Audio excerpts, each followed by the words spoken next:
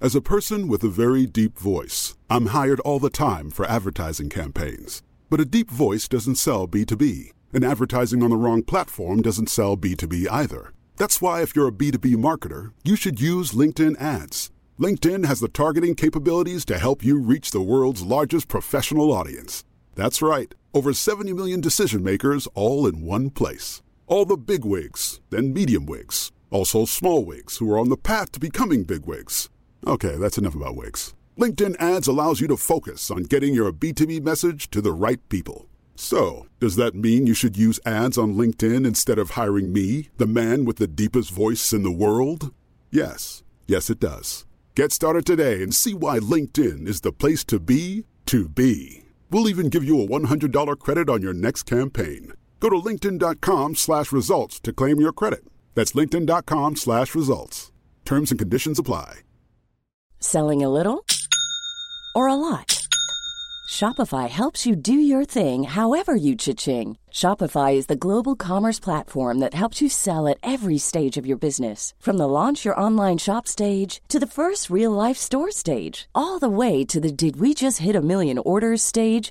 Shopify is there to help you grow. Shopify helps you turn browsers into buyers with the internet's best converting checkout. 36% better on average compared to other leading commerce platforms. Because businesses that grow, grow with Shopify. Get a $1 per month trial period at shopify.com/work. Shopify.com/work.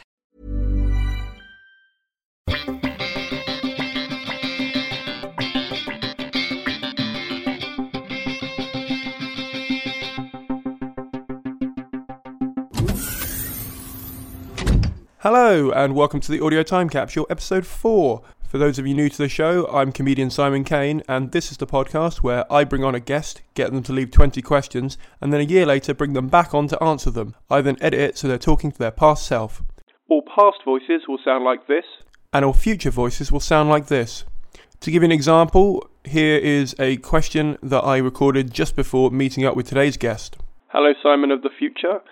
Did you ever find that Yankee Candle that you ordered off Amazon? It seems to have gone missing, and you rang them yesterday and they said they delivered it 2 days ago, and you still you can't find it. Where is it, if it even exists in your world? Well, Simon of the past, I did find it in the end. So normally what Amazon do is they leave you a little card saying, we came but you weren't here, come collect it from the post office, or they'll give it to a neighbour to sign for. Pretty standard procedure.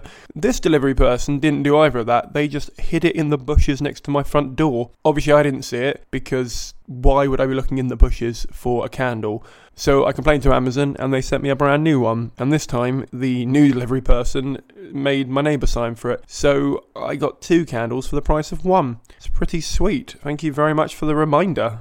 This episode is about the musician and songwriter Frank Turner. He has been touring non-stop around the world with his brand of self-titled campfire punk rock, building a massive audience and going on tour with some amazing bands. We get into that in the podcast. I don't want to step too much on the toes of the questions that have already been asked. If you'd like to listen to some of Frank's music, you can find it on Spotify, iTunes, his website, YouTube, everywhere really. And also he's about to go on tour, so if you'd like to find some details of that, there are some links in the show notes. If you're new here, please do remember to hit the subscribe button. If you're old here, please do remember to give us an honest review in iTunes. And either way, do consider joining the Facebook group. It's called the Audio Time Capsule and it's on Facebook, obviously.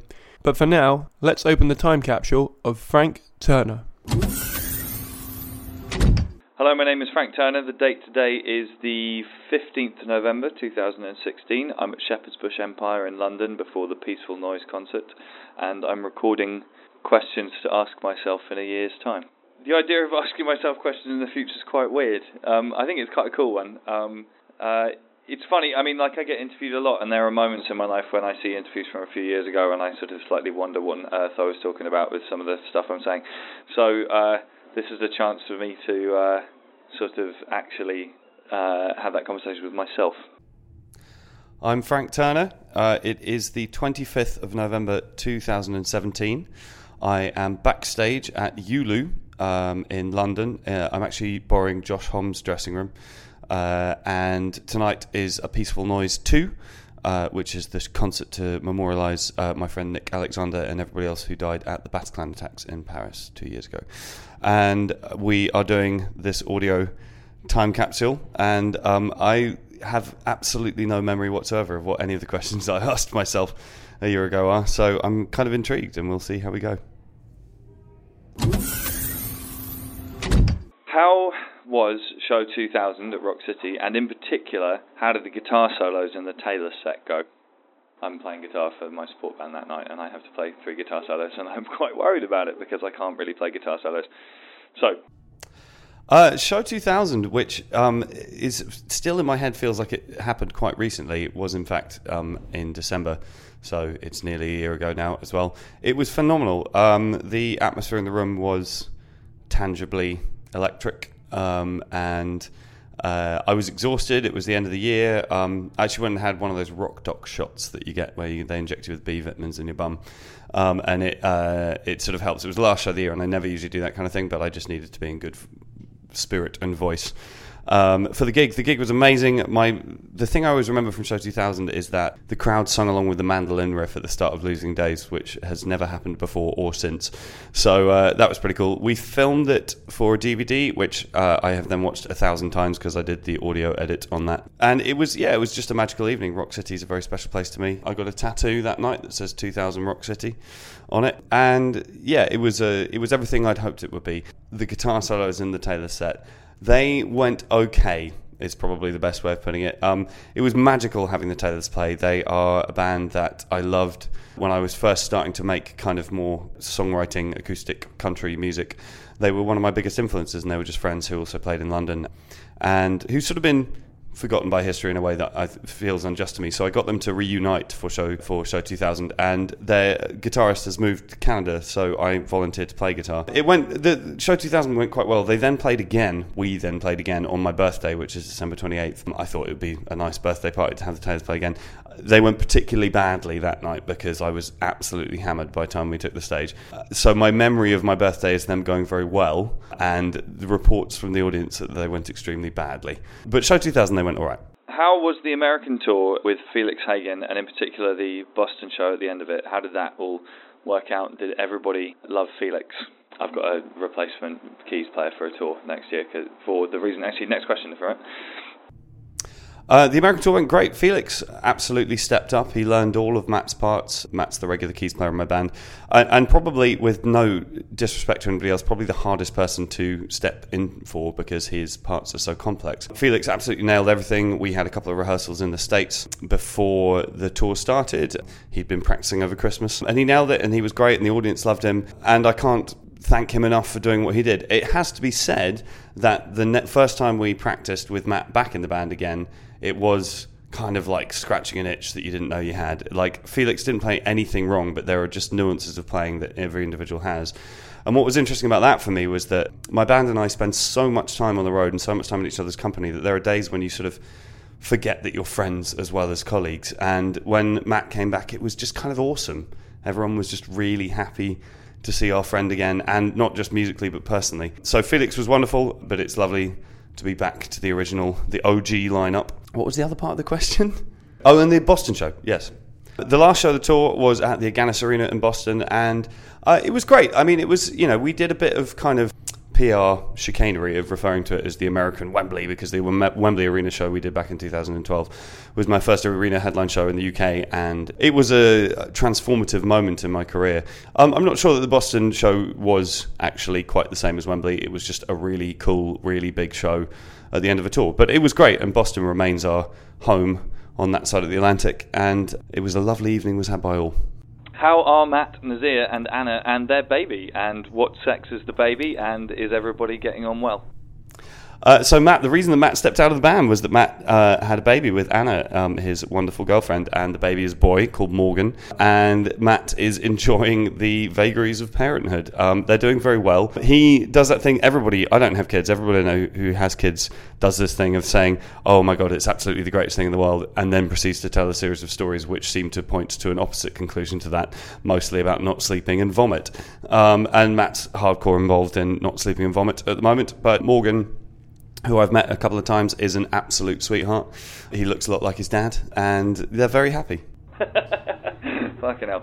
This is the big one coming up next. It's like, what state is album 7 in? Did you stick to your guns? Is it still a concept record? Did you do everything that you could to make it everything that it should be? That's going to fry my brain when I hear that question in a year's time. I'll tell you that.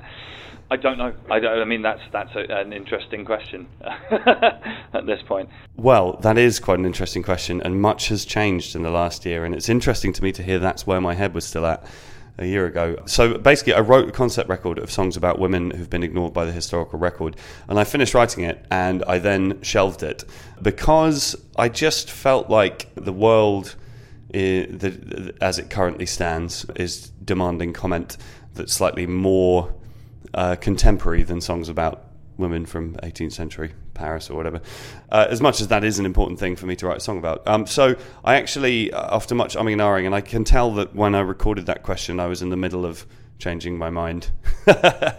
So I went off and I wrote a whole new suite of songs, and the album is recorded. We were in Texas for 2 sessions over the summer. It's not mixed yet. One song's been released. There She Is came out as part of the songbook collection, which came out yesterday, in fact. But I'm extremely excited about it. I think part of my nervousness a year ago was that there would be something less integral about ditching the obscurantist concept record. I haven't ditched the record, it's going to come out, but I think that the suite of songs that I've written since then are both better, well, maybe better, but certainly more to the point of what's going on in the world right now. I've kind of ended up writing a kind of political dance pop record, which is sort of calibrated to probably irritate everybody at the same time. So my Twitter account will be a lovely place to be when that album finally comes out. But I'm very excited about it. I think it's good songwriting, and the arrangements are radically different from anything I've ever done before, and I'm excited about that. How's the back? Have you been keeping up with the exercise regime that you should have done? And how much pain are you in day to day doing shows? My back's in pretty good shape. I had a ping out, a sort of incident, however you want to call it, when I was moving house earlier this year, because I got over enthusiastic about carrying boxes around the place. But they happen periodically and they suck, but you just kind of get on with your life. I have actually 2 weeks ago, as of recording now, started running, which is something I've been sort of threatening to do for a long time. I have friends who are evangelical about the benefits of running. And you know, they're not all sort of tiresome fitness fanatic people. They're people who I can identify with in lifestyle terms, he said, in the most evasive way possible, but who all swear by it. So I'm now 2 weeks into running. I did a run this morning with a hangover, which was a first, and it actually felt great at the time and then felt crushingly awful afterwards. But I'm sort of like on a bit of a fitness kick at the moment, and I need to quit smoking, and if I was doing this again, this might be one of the questions coming up. Have you quit smoking? The answer is no. But no, I feel good. Yeah, I feel good. Are you still smoking cigarettes? Well. Yes, I am. I have cut down some, but I am still smoking, and that's terrible. And I'm sorry, old me, and indeed girlfriend, and indeed everybody. It's a terrible habit for a singer, but such is life.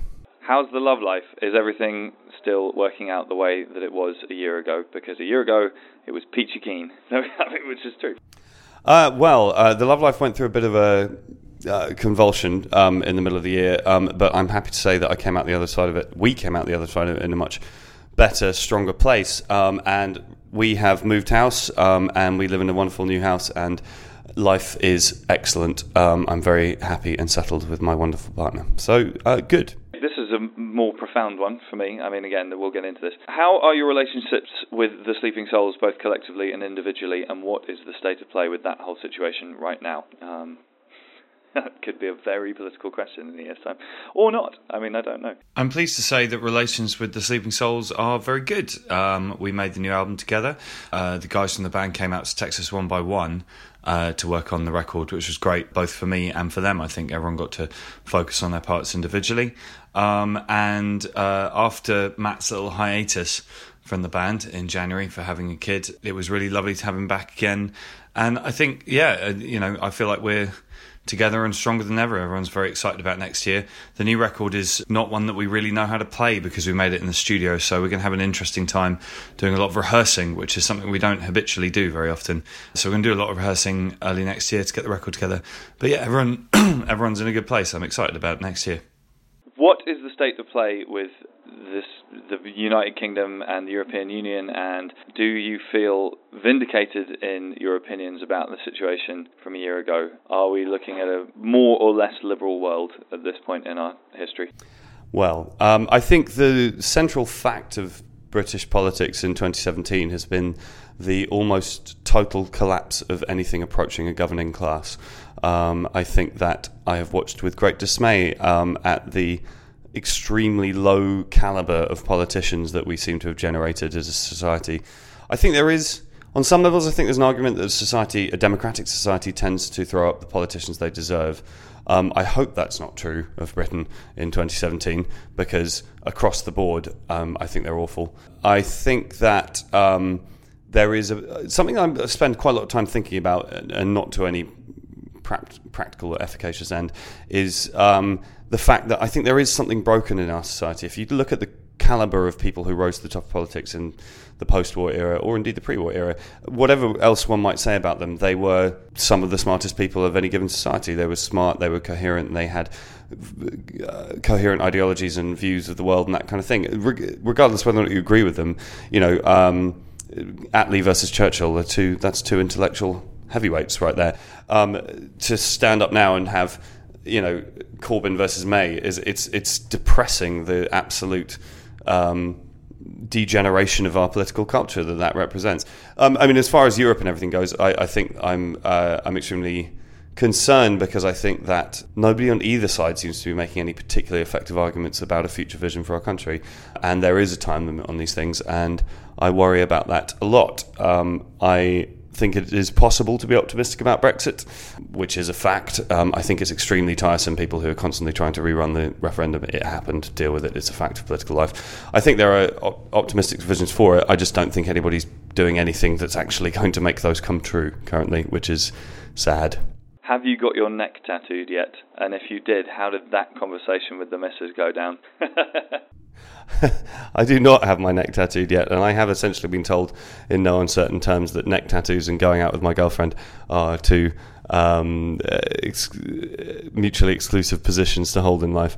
There's part of me that wants to just go and do it, and because then it's done, and sort of call her bluff on it, but that doesn't seem like a particularly adult way to engage in a relationship, so I haven't got my neck tattooed. But I do, my most recent tattoo, I've sort of slowed down a bit on tattoos, partly because I'm running out of space and partly because I'm just picking my battles for my remaining space. But I got one of my favourite tattoos. I have a portrait tattoo of Vic Reeves and Bob Mortimer. Head over to Hulu this March, where our new shows and movies will keep you streaming all month long. Catch the award-winning movie Poor Things, starring Emma Stone, Mark Ruffalo, and Willem Dafoe. Check out the new documentary, Freaknik, The Wildest Party Never Told, about the iconic Atlanta Street Party. And don't miss FX's Shogun, a reimagining of the epic tale starring Anna Sawai. So, what are you waiting for? Go stream something new on Hulu. Hey, I'm Ryan Reynolds. At Mint Mobile, we like to do the opposite of what Big Wireless does. They charge you a lot, we charge you a little. So naturally, when they announced they'd be raising their prices due to inflation, we decided to deflate our prices due to not hating you. That's right. We're cutting the price of Mint Unlimited from $30 a month to just $15 a month. Give it a try at mintmobile.com/switch. $45 up front for 3 months plus taxes and fees. Promo rate for new customers for limited time. Unlimited more than 40 gigabytes per month slows. Full terms at mintmobile.com. As a person with a very deep voice, I'm hired all the time for advertising campaigns. But a deep voice doesn't sell B2B, and advertising on the wrong platform doesn't sell B2B either. That's why if you're a B2B marketer, you should use LinkedIn ads. LinkedIn has the targeting capabilities to help you reach the world's largest professional audience. That's right, over 70 million decision makers all in one place. All the big wigs, then medium wigs, also small wigs who are on the path to becoming big wigs. Okay, that's enough about wigs. LinkedIn ads allows you to focus on getting your B2B message to the right people. So, does that mean you should use ads on LinkedIn instead of hiring me, the man with the deepest voice in the world? Yes. Yes, it does. Get started today and see why LinkedIn is the place to be to be. We'll even give you a $100 credit on your next campaign. Go to linkedin.com/results to claim your credit. That's linkedin.com/results. Terms and conditions apply. In their role as Mulligan and O'Hare with My Rose Has Left Me, and it is basically the best tattoo in the world. It's on my leg, and I know this is terrible radio, but I'm pulling it up right now, and there they are. I'm pleased to say that Bob Mortimer, Reeves and Mortimer are my favourite thing in the world. There are not adjectives enough in the English language for me to express how much I adore everything they've ever done, and I've got all of it, I'm pretty sure. Every now and again I discover a little something I didn't have before, like I found a whole bunch of stuff from Vic Reeves from The Word the other day which I didn't have, which was his first appearance as Vic Reeves. So I'm an obsessive fan, essentially. And yeah, Bob Mortimer spotted the tattoo on Twitter, because I put it on my Instagram and my Twitter and everything, and and sort of commented, right, okay, that's flattering. But, I adore them, and if tattoos are supposed to mark one's character, personality and taste, then that works very well for me. Have you spoken to your dad yet? That's a heavy question, if ever there was one. I have, actually, and in sad news, my father's twin brother has terminal cancer, which is gutting, because he's always been my sort of consolation dad, if you like. But he sort of said that he was tired of me and my father being at odds, and he would like us to, if not reconcile, at least be in the same room. So we have been in the same room, and it was in many ways less dramatic than I thought it was going to be, but it was also, it didn't really fix anything. I think I'm less angry about it now than I was a year ago, but it's a non-relationship. What's happening with Eating Before Swimming? Have you ceased to be a lazy dickhead and actually sent Chris some material? And if so, how did it work out? And is there a record coming out with that? It's a side project that I'm being very slow at working on. And actually, on that level, have you got around to making another Mongol Horde record yet? And if so, did you keep your promise to yourself to be yet more gloves off with the lyrics than you were the first time around? Side projects, right. Well, Eating Before Swimming has moved on a pace. We have now passed the halfway point of an album, about 5 years after thinking up the idea. We've got 6 songs finished now, and we're going for 10, so there's progress for you. And I think it is turning into a genuinely interesting project. It's me and a friend making some seriously out there music. It's kind of easy listening folk and drum and bass and noise covers. It's a very odd project, and I'm not sure how many people are going to get it or appreciate it, and I don't care, because it is art in its purest form as far as I'm concerned. So that is moving on. I mean, I could do this audio time capsule again, and I would probably still not finish it in a year's time, but it will get done, and I'm excited about that. Mongol Horde is very much on my mind currently, because we have just announced a new Mongol Horde tour in January, which is at some slightly bigger venues, and they appear to be selling out, which is exciting. But we have not done any new music, because we haven't played together since 2014, and we need to remember how the songs go between now and January.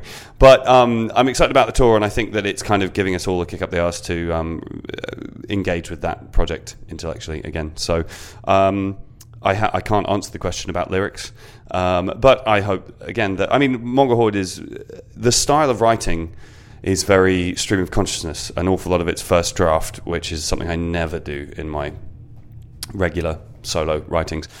So it's a lot of fun to just refuse to self-censor, and I hope I will keep that up.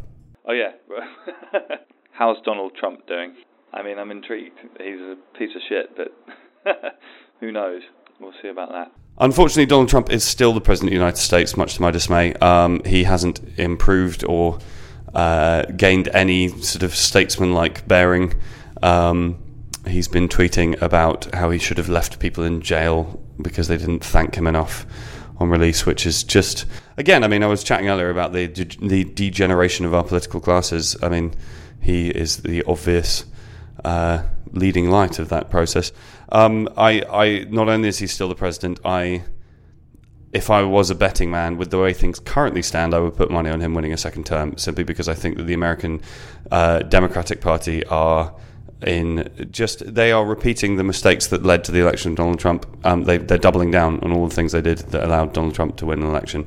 And the divide in American society is something that I find extremely troubling. I think that a world without America as a kind of as a moral and military leader will be considerably worse than one with, and I'm worried about that. How is your country guitar playing? Because you've been promising yourself that you're going to get better at learning Merle Haggard licks and Chet Atkins licks, and I want to know if you've actually kept up with that idea and have actually been practicing like you promised you would and improving as a musician, because that shit's important. Oh, screw you, me of a year ago. I haven't really done masses of that. I've been busy. I mean, it's not like I've been idle, but I haven't actually done much in the way of learning new country licks recently, and more's the pity. I mean, I think that there is some guitar work on the recorded but not yet mixed 7th album, which is above and beyond any guitar work that I've recorded before, and I'm very happy with that. But specifically, I really would love to become a decent country guitar player, and I have yet to do that, so sorry. How did things work out with Blink? The Blink tour was absolutely wonderful. It was a lovely time. Spending a couple of weeks hanging out with my old pal Max Skiba was a joy. The other guys in the band, Mark and Travis, were lovely as well, as to the extent that we saw any of them, which wasn't much. But it was great. We hadn't done a support tour in the UK in a long time, and I feel like the Sleeping Souls, my band, and I sort of cut our teeth and sort of came together as a band supporting people in the States. And it's a particular skill set that I think is one of our strongest suits, and one that we hadn't deployed in the UK for a very long time. So it was really fun to just kind of walk out in front of these packed audiences every night and just headbutt the audience in the face repeatedly until they started paying attention. And I think there were a lot of people at those shows who didn't know who I was, or who maybe had heard the name but never got around to checking it out, or indeed people who maybe had the first 2 albums and hadn't paid attention since then. And it was really lovely to kind of gather some people together again. So it was a really fun tour. How was the reception of the film? Did it go? Was it everything that you and Ben hoped that it would be? The film went well. It was odd having that much personal information released into the world. That's something that instinctively I am at least cautious about usually. I mean, the point of the film was for it to be revealing, and there would have been no point in making it if it had not been revealing. So it was. But it went very well. I think people really enjoyed it. We did an American kind of cinema tour for it, which happened just at the moment that my personal life was in the doldrums. So I don't remember very much of that, if I'm honest with you. But yeah, it seemed to go well. I think people really enjoyed it. And I think Ben did a great piece of work. Have you called your mother? Wow. Sarcastic, spiky me from a year ago. I have. My mum's coming to... I've just moved house, and my mum is coming to inspect my new house, as she is wont to do in her motherly way. It's like a state visit. I'm definitely going to do some hoovering before she arrives. My mother is coming on a state visit next week, so that'll be exciting. So when you look back over the last year from November 2016 till now, which presumably will be November 2017, what thing that has happened makes you the most happy? That's a good question, old me. I mean, I've got 2 immediate answers to that. One of which is that I'm really, really excited about the new album. The thing that I decided to do after we recorded these questions was to, having decided not to do the lyrically obscurantis thing, I decided to take a hard stylistic left-hand turn and to really get into new sonic territory with the new record. And I think, I mean, the album's not mixed yet, so it's hard to say with certainty, but I think it's been a success. There's a lot of kind of beats and loops and synths and dance music influences on there, which is new territory for me as someone making music. I mean, I listened to a lot of that kind of music, but it was nerve-wracking to do that, and I think it went well, and I think I pushed it in the right direction. I'm proud of the album. And the other thing is just that this sounds entirely sentimental, but I'm very happy in my personal life, and this year I worked through some long-standing issues in my life in order to make that relationship work, and it has left me a much happier person. If you could go back to the time when you were recording this at Shepherd's Bush in 2016, what would you add or take away as far as questions go? What didn't you see coming? Blimey. Well, I mean, it's sort of hard to say, really, as counterfactual. I mean, I would ask more questions about the album, because that is probably the thing that has changed the most in terms of what I was expecting to happen a year ago. I would take away the question about smoking because I'm annoyed with myself that I have failed on that level. Yeah, I mean, I don't know. I think it's a reasonably good set of questions. He said giving himself props. It seemed, it's funny, like, the nature of what I do for a living, time is extremely elastic, and there are moments in my life when it feels like a lot of things happen in a very short period of time, and there are moments in my life when it's the other way around. Or, in some ways, November 2016 feels like a lifetime ago. In some ways, I feel like it was last week. And that's, in a funny way, one of the things I'm sure that's true to some extent of everybody, but there is a sense in which life on the road compresses time. And it's one of the things I enjoy about what I do, because it makes me feel like my life is taking longer to go by, which, given that it is objectively a finite quantity, this is a good thing. So yeah, I mean, it's funny listening to myself from a year ago, but I think I'm in a better place than I was a year ago, so that's good. Were there any opportunities that came up in the year in question that you said no to that you wish you'd said yes to? Not off the top of my head. There's a couple of things I said yes to that I wish I said no to, really. I don't know. I mean, it's difficult. There is the nature of my existence is that all day, every day, there's kind of suggestions and ideas for things that I could do with my time, and I do my best to say yes to as many things as possible, because that seems to me to be the way that I have achieved success in my career, is by being relentlessly outgoing and optimistic and saying yes to everything. I can't think of anything off the top of my head. Was there anything that you said yes to in the last year that you wish you'd said no to? Well, yeah, I mean, as I mentioned, on a private and personal level, there have been some bad decisions here and there, but I mean, overwhelmingly good ones, I think. As I don't want to sound too sort of slushy about this, but things are better than they were a year ago. But there were some nights out and some poor decisions here and there, which I would undo. And then, beyond that, the thing is, I don't particularly want to go into specific detail about this. There's occasionally a gig I do which is just like, why am I here? And I don't want to say what they are, because actually, if I'm ever feeling like that, I've learned to not vocalize it, because usually a couple of days later I go, yeah, that was all right. And, if you're helping other people out, or the center of what I do, and as far as I'm an entertainer, is attempt to entertain other people. And if other people are entertained, then it doesn't really matter how I feel about it, to be honest. That's not the central issue. So, yeah, I mean, not that I want to talk about. If you could travel a year back in time and give me now some advice, what would that advice be? I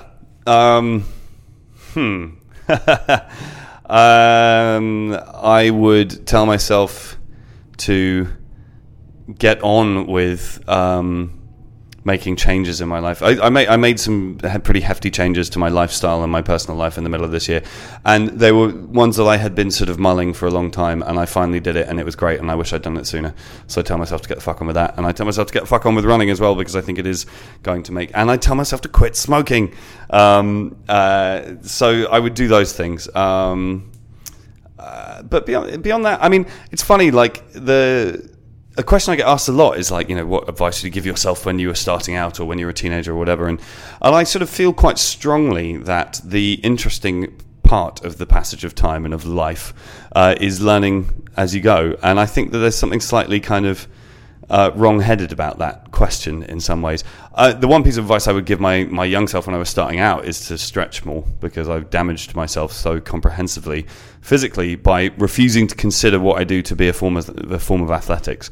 And I broke my back effectively in 2013, and it was utterly horrendous. And I wish that I had thought of myself as an athlete before then, because then I wouldn't have hurt myself so badly. But in the last year, I mean, there are, I'm not sure there is, because I've learned a lot in the last year, and it's been interesting doing that as I did it. That was Frank. I really loved hearing about how his life has changed over the last year. I couldn't agree any more. As a 30-year-old man who has a lot of friends who are just having their first kid, or in some cases their second kid, I couldn't agree any more with him about how parents say it's amazing and then tell a bunch of stories that completely contradict themselves. I'm so happy that he's worked on himself and he's in a great place, minus the smoking. I don't think he'll mind you telling me that the minute we finished the record, we went outside for an off-mic catch-up and he had a smoke.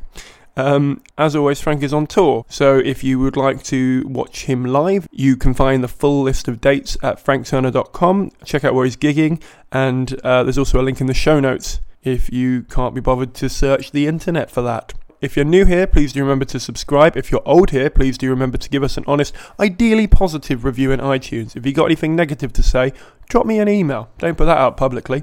And either way, please do join the Facebook group because we have unique content in there, information about upcoming guests, behind the scenes of the podcast itself, and also each week I ask you a question inspired by some of the questions the guests left and ask you to leave your answers. This week I'm going to ask you, what habit do you want to kick in 2018? Could be smoking or drinking or eating too much chocolate. I guess what I'm asking is, what is your New Year's resolution? But I really hate that phrase, so I'm trying to avoid it. So what habit would you like to kick if you could kick any habit in 2018? Write it underneath this podcast in the podcast group, and who knows, someone might be doing the same thing and you can support each other. It's a little community we're trying to build in there. The audio time capsule is a fruit that got in Gravity's Way production for the internet. All elements were created by me, comedian Simon Kane, except for the music, which was composed by David Jordan. Thank you very much for listening, thank you very much for subscribing, and thank you very much for rating and donating if you do. I'll see you all in about 14 days' time. Bye! And Happy New Year! Head over to Hulu this March, where our new shows and movies will keep you streaming all month long. Catch the award-winning movie Poor Things, starring Emma Stone, Mark Ruffalo, and Willem Dafoe. Check out the new documentary, Freaknik, The Wildest Party Never Told, about the iconic Atlanta Street Party. And don't miss FX's Shogun, a reimagining of the epic tale, starring Anna Sawai.